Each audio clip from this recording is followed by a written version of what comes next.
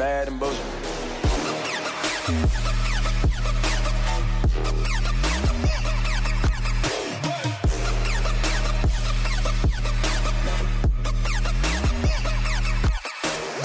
Welcome to the Bad and Bitchy podcast. I'm Erin. And I'm Erica. Happy Misogynist of the Week, Erica. I know you had a fun time researching. I did. And so Misogynist of the Week this week is the Republican candidate for the U.S. Senate in the state of Pennsylvania, Dr. Oz, who is a resident of New Jersey. And he also owns 10 properties, not houses, 10 properties, because I guess some of them don't have houses on them. What? Yeah, this was He just owns random land? Yeah, or like things, one of the things that his opponent, John Fetterman, said is that, this guy's a millionaire, da-da-da-da-da. He owns like 10 houses. And the Oz campaign came out and said, actually, we don't own 10 houses. We own 10 properties. And so they're different. That's even worse. I mean, who's running the comms over there? Come on. I don't look, their comms. Woo! Conversely, I was on John Fetterman. So Dr. Oz, let's set up the scenario for you. Listeners, Dr. Oz is running in the Pennsylvania Senate elections, which obviously are going to be voted on. They're part of the midterms, yada, yada, yada. So Dr. Oz's opponent is Democrat John Fetterman. And this man has never met a hoodie he didn't wear. I love his hoodie game, gotta say. And John Fetterman's Instagram is glorious, okay? I encourage everybody to check it out.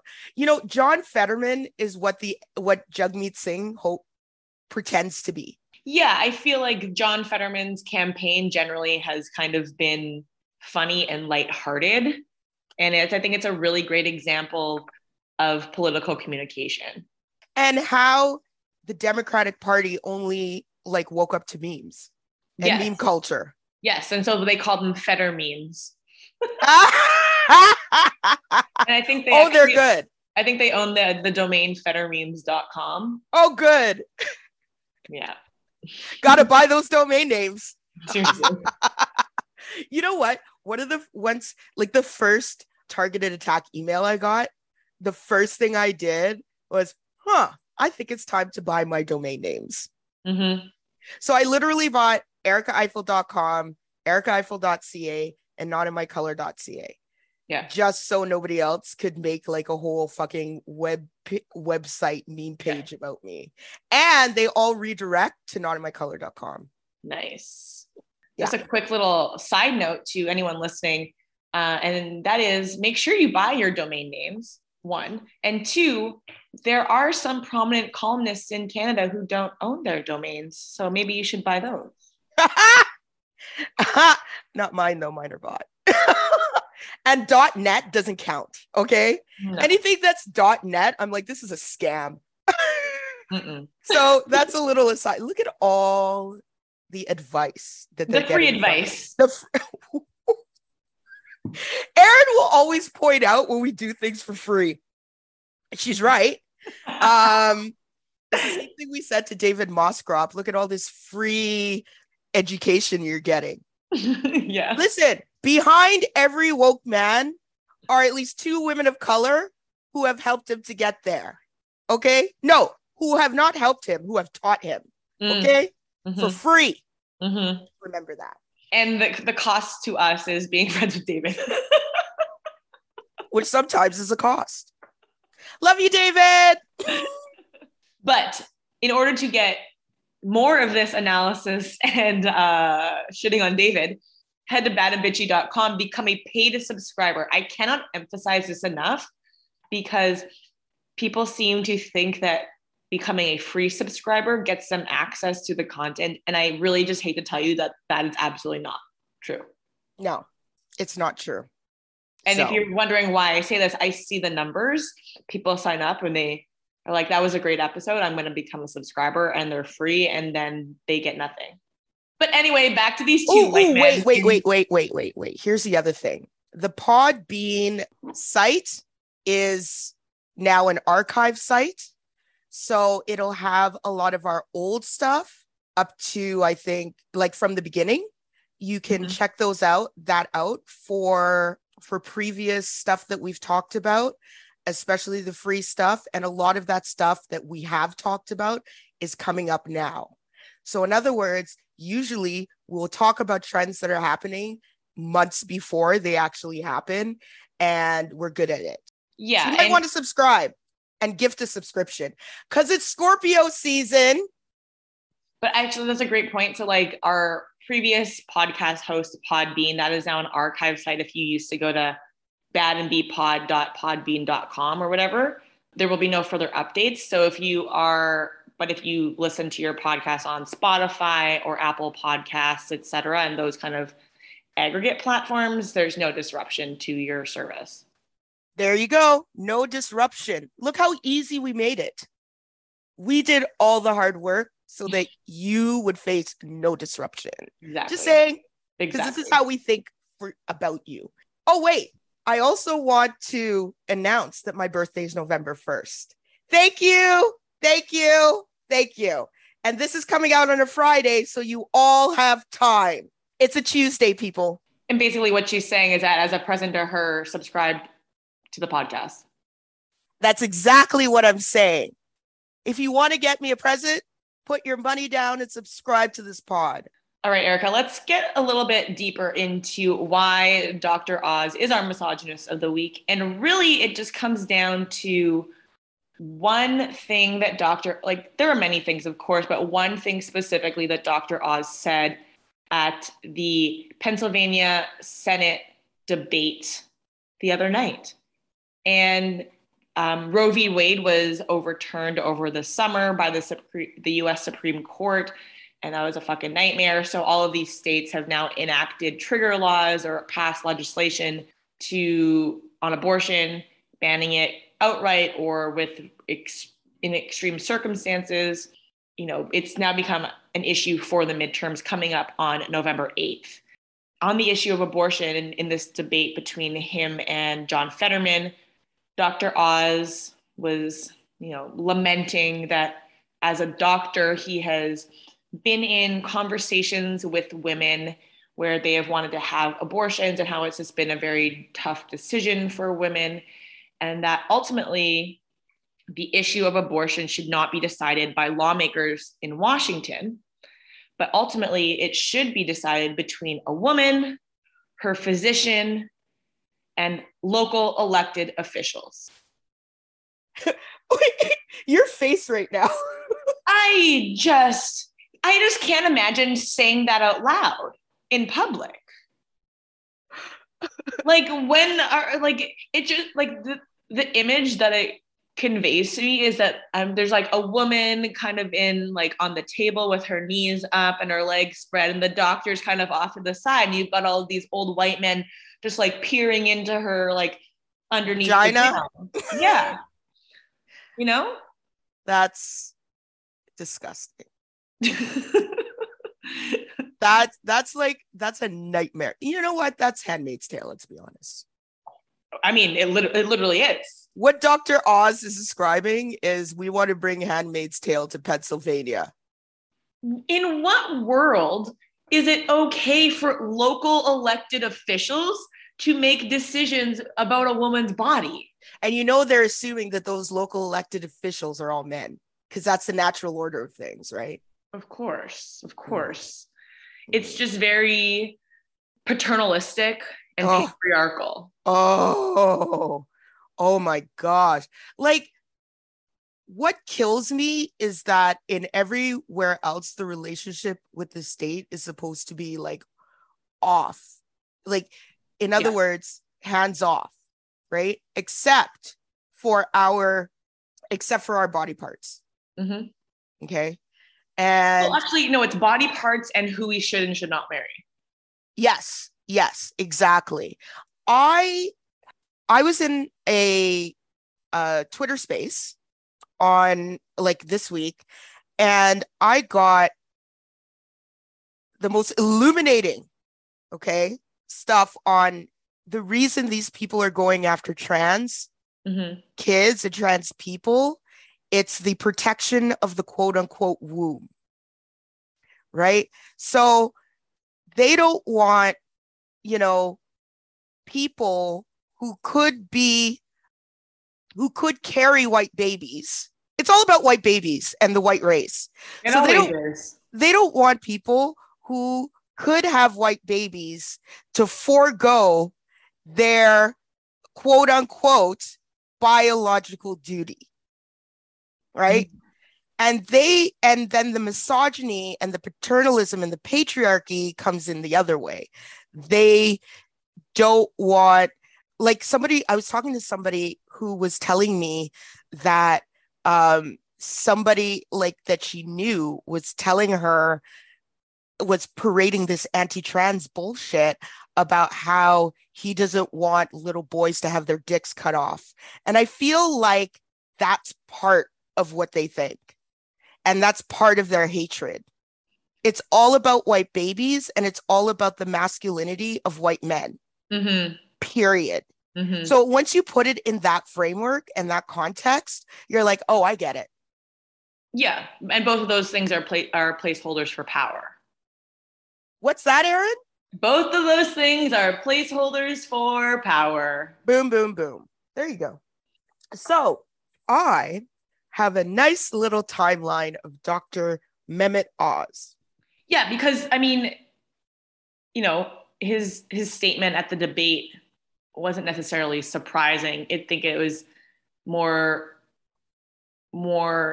surprising that he actually said those words out loud. Yeah, he didn't filter. Yeah. I think that's and I will bring up Oprah in a second. Oh, 100%. Yeah, but I think it's important to kind of give a little bit of the previous context and kind of the how we got here of it all. So in 1982, Oz earned an undergraduate degree in biology from Harvard. By the way, these Ivy League schools have been producing some shit, okay? I have questions. I don't think they're as good as they say, because I don't know what they're churning out. I'm looking at you, University of Toronto, too. Okay. Then he went to University of Pennsylvania, where he graduated with a Doctor of Medicine and Master and an MBA. Okay, that's exactly the problem right there. Listen, can we get all MBAs out of politics? Thank you.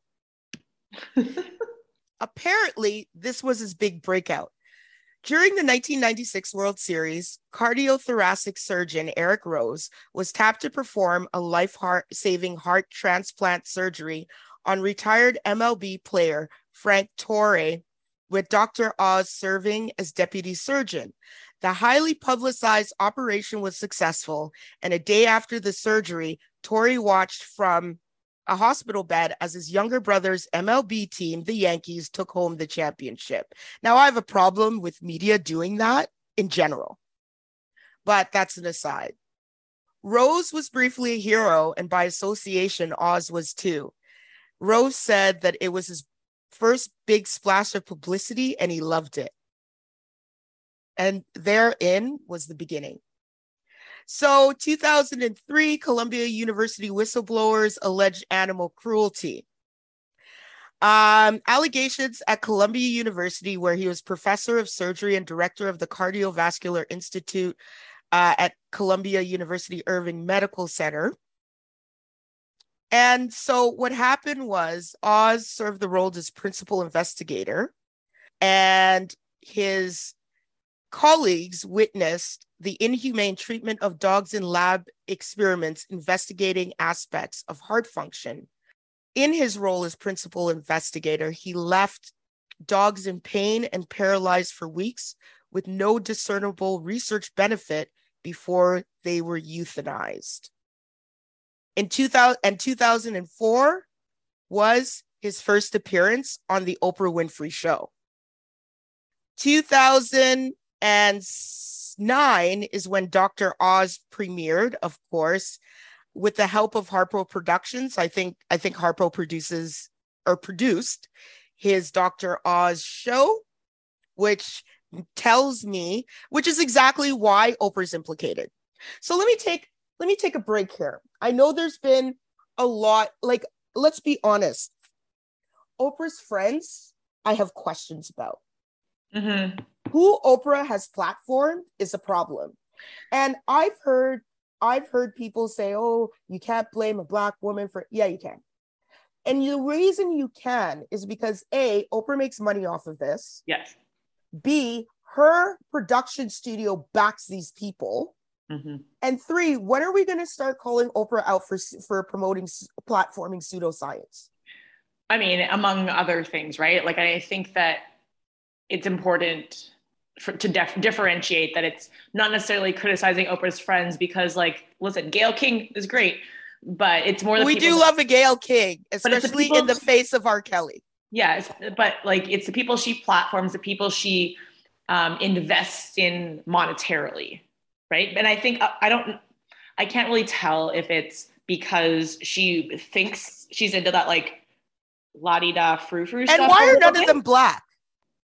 I just realized this. I'm thinking about Susie Orman, Dr. Oz, Dr. Phil. I'm sure there are others. And none of, okay. Well, and then there's the whole, like, James Fry thing. Actually, Maya Angelou is an exception. Yeah, but they were already famous. This is true. That's true. Okay. She's not platforming Maya Angelou. You're right. Because Maya Angelou was already famous. Mm-hmm. You're right. Okay.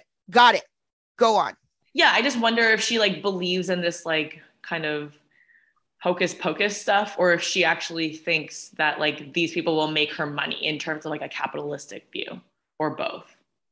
Well, Black people from Oprah's generation really fucking believe in capitalism. They think it's their, like, their savior. Like, it will save them from being Black, or from experiencing this world through a lens of Blackness. And that's not true, because there are actually studies that show, especially as we're talking about the police and so on, that it doesn't matter what class you are. If you're Black, you're going to get stopped and you're going to get harassed by police. As an aside, I see that the Quebec Supreme Court has overturned the validity of random traffic stops because of the anti-Blackness of police, which should be a huge story. But it's Canada, and Canada doesn't give a fuck about Black people. But anyway, so let's say the medical profession, even before he was given his own show, were like, no, they're against it. And don't tell me that Oprah didn't hear that from the medical profession. And if she didn't, then she should have checked this guy out, right? And that's my problem. Harpo has all these resources. They couldn't check this guy out. And if they did, they were okay with it. I have problems. So now he's given a platform to spread misinformation during a pandemic. That's my problem with Oprah. Okay. 2015, doctors call for Oz's firing from Columbia. After years of questionable medical claims airing on the Dr. Oz show, a group of doctors from various institutions called for his firing from Columbia University, where he'd continued to hold a high-level role in the surgery department. Well, Columbia University has to take an L for this. Okay? Because, and they kept him because he was popular. Of course. So here's the thing. Dr. Oz and his pseudoscience centers around nutrition and wellness. So he is part of the wellness industrial complex, which has been the source and the zenith of the distribution of misinformation around medicine, around health, etc. for years. Like, do we have to, you know what? I'm going to call out Gwyneth Paltrow too and her fucking pseudoscience. Okay. Gwyneth Paltrow is getting away with one because she is also part of the problem with her fucking goop. Okay. When are we going to call Gwyneth Paltrow out for her misinformation and for platforming this pseudoscience? And because nutrition and wellness are still so, like, under-researched in medicine, there is a huge opening for pseudo doctors and pseudo health practitioners and actual health practitioners to become grifters. And they're all grifters. Dr. Oz is just a big ass grifter. It's all grift. Enter Trump. Oh, 2016. Oz gave Trump airtime in what CNN suggested at the time was an attempt to boost popularity among female voters. How? Two men talking about your body?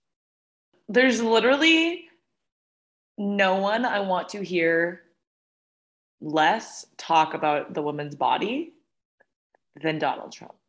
Okay. Him and his green tea, and then Dr. Oz and his green tea extract for weight loss and how it's a miracle cure. Pass. Okay. First of all, I didn't know weight gain was a disease for which there is a cure. Okay. So that's my first thing. Weight gain is not a disease. Now that Trump has entered, like a real disease, he never leaves.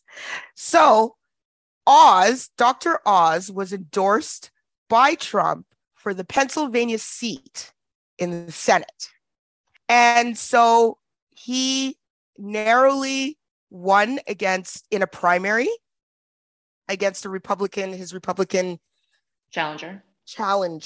Thank you. And, became a frequent guest on Sean Hannity. Now, do you remember this quote on Sean Hannity, Erin? I just saw a nice piece in the Lancet arguing that the opening of schools may only cost us 2 or 3% in terms of total mortality, and then called it a very appetizing opportunity. That's disgusting. It is. I just really like that we keep bringing up all of these very terrible people in this conversation. Every time you mention a new one, it's just like, should we go to the crudité? Oh, Jesus Christ. I didn't know salsa was part of a crudité platter. Yeah. Or avocado. Yeah, I mean, no, it definitely isn't. Okay. Let me set the stage. I also think so basically what happened is it was late summer when this video that Dr. Oz had actually filmed earlier this past spring resurfaced, where Dr. Oz was in a grocery store that he incorrectly named because he doesn't live in Pennsylvania and he is a resident of New Jersey, saying that he was there to create a crudité platter at the request of his wife. And oh my God, it's so expensive to create a crudité platter. He bought a whole bunch of things for $30, but he also bought the wrong things. And well, that's why it costs $30. One, he bought like salsa and avocado and things like that. And two, he also just bought the worst options of the things. The other thing too is that, does he understand that vegetables are mostly paid for by weight? So the broccoli is not $2, Oz. It's $2 a pound. Yeah. And that's not a pound in your hand. So it's not going to cost you $2. But people who don't fucking grocery shop would know that. Yeah. And then blames Biden for it. For what? You can't make your crudité because that's what we're all eating? Your veggie platter, okay? Do you think steel mill people in Pennsylvania are got to make that crudité? Well, I mean, I was actually really funny that so many people on podcasts and on Twitter were like, I just learned what a crudité was. Meanwhile, in my head, I was just thinking, my friend asked me to bring crudité all the time. So I had to do a search in my iMessages. Crudité. It came up 4 times. I'm like, listen, you know who loves crudités? Fucking public service. Anytime they have an event is a crudité. And I'm just like, but these are just it's just celery and carrots, and the crudité platter was my favorite. Or crudité veggie platter was my favorite. Because I was like, that's per pound. That's not a pound. So you're actually getting a lot of broccoli. Also, I'm guessing that you won't use that whole bag of jumbo carrots that are $4. Buy a bag of the mini carrots. That's the For better two. option. But again, people who don't grocery shop don't know these things. And it isn't even necessarily because it's cheaper. It's because it is more economical in terms of like food waste. Oh, exactly. Now, here, like, I'm just like, okay, does everybody know that you buy this stuff for more than one meal? I feel like that was missing too. There's a lot that was just wrong. Okay. And I'm like, why are you not? When he's like, oh, the salsa is $6. The salsa was $5. Or was it $4? I think it was $4 or $5. So he can't even think. I'm just like, why would I buy salsa? Also, when was the last time that man ate salsa with a fucking carrot? I just don't think that's a good combination. But no, it's not. But like, where is the logic? Like, he just grabbed the first thing he saw, and without thinking, carrots, salsa, yes, they absolutely go together. Instead of being like, oh, what do I dip my carrot in? Dip ranch dressing. Here's the other thing. Like, I'm just like you can make a dip. The fact, yeah, again, this goes back to like shitty political communications, but like the fact that the campaign was like, you know what, we should absolutely put this out onto the internet. Yeah. On top of that, apparently Fetterman is outraising Dr. Oz by like 1-9 or something like that. Or is it 1-6? Something like that. Anyway, Fetterman has like Dr. Oz raised like $1 million and Fetterman raised like at least 6 times that much. Over the summer, not recently. No, over the summer. Probably because also of the abortion ban. I'm guessing that that's helped. This is what makes it such misogyny, is that if you think of weight loss, nutrition, etc., that is mainly a women's domain. Mm-hmm. And women are pummeled with ads and promises, and you're not good enough unless you're thin, and et cetera, et cetera, et cetera. And the fact that he is using that to further his brand through misinformation is exactly misogyny. Well, and it's also just like really shitty because John Fetterman had a stroke earlier this year and couldn't campaign for a couple months, and is since suffering some auditory comprehension issues and like speech issues. And yeah. Dr. Oz has just been on the campaign trail being like, well, John Fetterman should have eaten more vegetables. He wouldn't have had a stroke. Are you fucking kidding? Yeah, this is garbage, this ableist garbage that is untrue. Wow. All of this to say that as of recording, it is basically a toss-up in the race for the U.S. Senate seat in Pennsylvania, and it could go either way, mostly because the spotlight on Roe has kind of faded, and the economy and inflation are kind of just coming to the fore. And I just think that makes sense, but like the issue of abortion is still so important because President Biden has said that if they can keep the Senate, then the Democrats will pass abortion legislation to enshrine the right. Yeah, unfortunately. Look, I understand the criticism of the Democrats. I am the first to criticize them. Well, one of, but at the same time, there's a reason. There's a stark reason to get out and vote, unfortunately, and then you can hold those fuckers to account. Yeah. It's just so bad. The misogyny in this US election campaign has just been very, very aggressive. Yes. Very stressful. And I'm glad that I don't have to live in that world. Well, just wait. Well, on that uplifting note, Erica. I didn't listen. People, this is what irritates me about, just people in Canada in general. They always want you to like fluff their feathers and make them feel better by optimism. Fuck your optimism. Shit is going bad. What are we going to do about it? Mm-hmm. And I'm a pretty hopeful person. The irony of it all. I know. But I also know the truth. We're fucked. Now support Bad and Bitchy. So head over to badandbitchy.com to become a paid subscriber to access all of our shenanigans and the back catalog and access show notes that Erica works so diligently on. I fucking work on those. All right, Erica, I will see you later this week for our episode next week about the Ottawa election. Oh, yes. So that'll be a fun one. Yay. All right. All right. Bye. Bye.